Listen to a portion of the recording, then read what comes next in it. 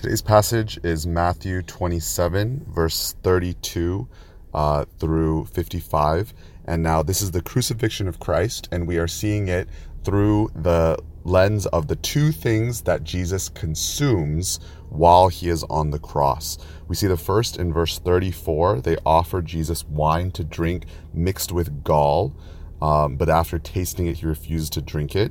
And then in verse 48, he is given a sponge that is filled with wine vinegar. This is old wine that has fermented.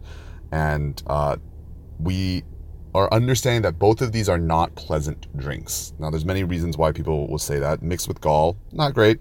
Old wine that is on a sponge on a stick. I remember seeing once that a sponge on a stick is often what they would use to maybe clean excrement off of these people who are hanging. And so this is what they're giving him to drink. And, we've talked a lot about us consuming Christ and what does it mean for us to consume Christ and to be full of Christ. And we have to remember that there was a cost for us to be able to do that. It was that Jesus had to consume what we were meant to consume. That just as we take his meal, he takes ours. Now we could look at Jesus asking in the Garden of Gethsemane for this cup to pass from him. Why? Because he did not want to drink of it.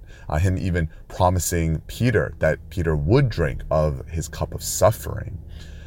That as Jesus is the bread of life for us, we were the source of death for him. And that is not to be taken lightly. I know, a lot of us have been treated out to great meals. And if any of you have ever been treated out and there's this moment where you think, how much money did this cost for this person to buy me a meal? I can remember the first time somebody bought me a really expensive meal and just being so thankful and so appreciative because we understand how expensive that was. Wow, $50, $100, whatever you consider expensive. What did it cost for Jesus to buy us the meal of eternity?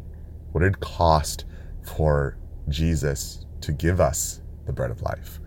And I hope that just as we this week reflect on that, it would really humble us, sober us, and at the same time bring us great joy.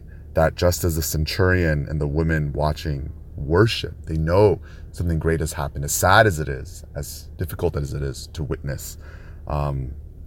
Surely he was the Son of God.